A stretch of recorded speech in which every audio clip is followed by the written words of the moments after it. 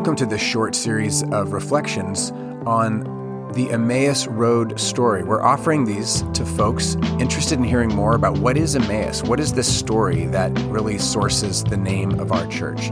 This first reflection is about the idea of being pursued.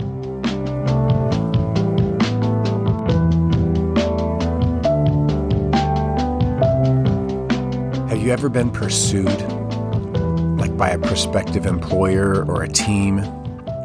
Have you ever been sought after by an individual with hopes of romance and companionship? Can you imagine what it might feel like to live with such unwavering certainty that whatever you did and wherever you went, the true lover of your soul would pursue you, would stop at nothing to find you, and would want to be with you? Think of the value of being considered worthy of pursuit.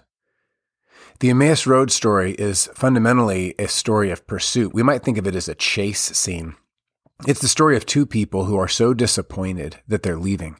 They're abandoning. They're literally walking away. It's the story of the God who loves them so much that he's coming after them.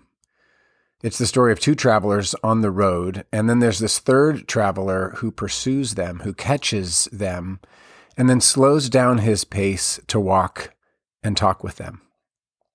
It's the story of the unbroken pursuit of God for his children, even when they struggle, even when they fail, even when they walk away in frustration and despair.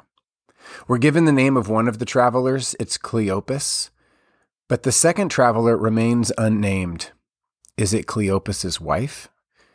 Is the unnamed traveler young or old, male or female? We're not told. And the wisdom of leaving this character in the story unnamed is that it serves as an invitation to you and to me.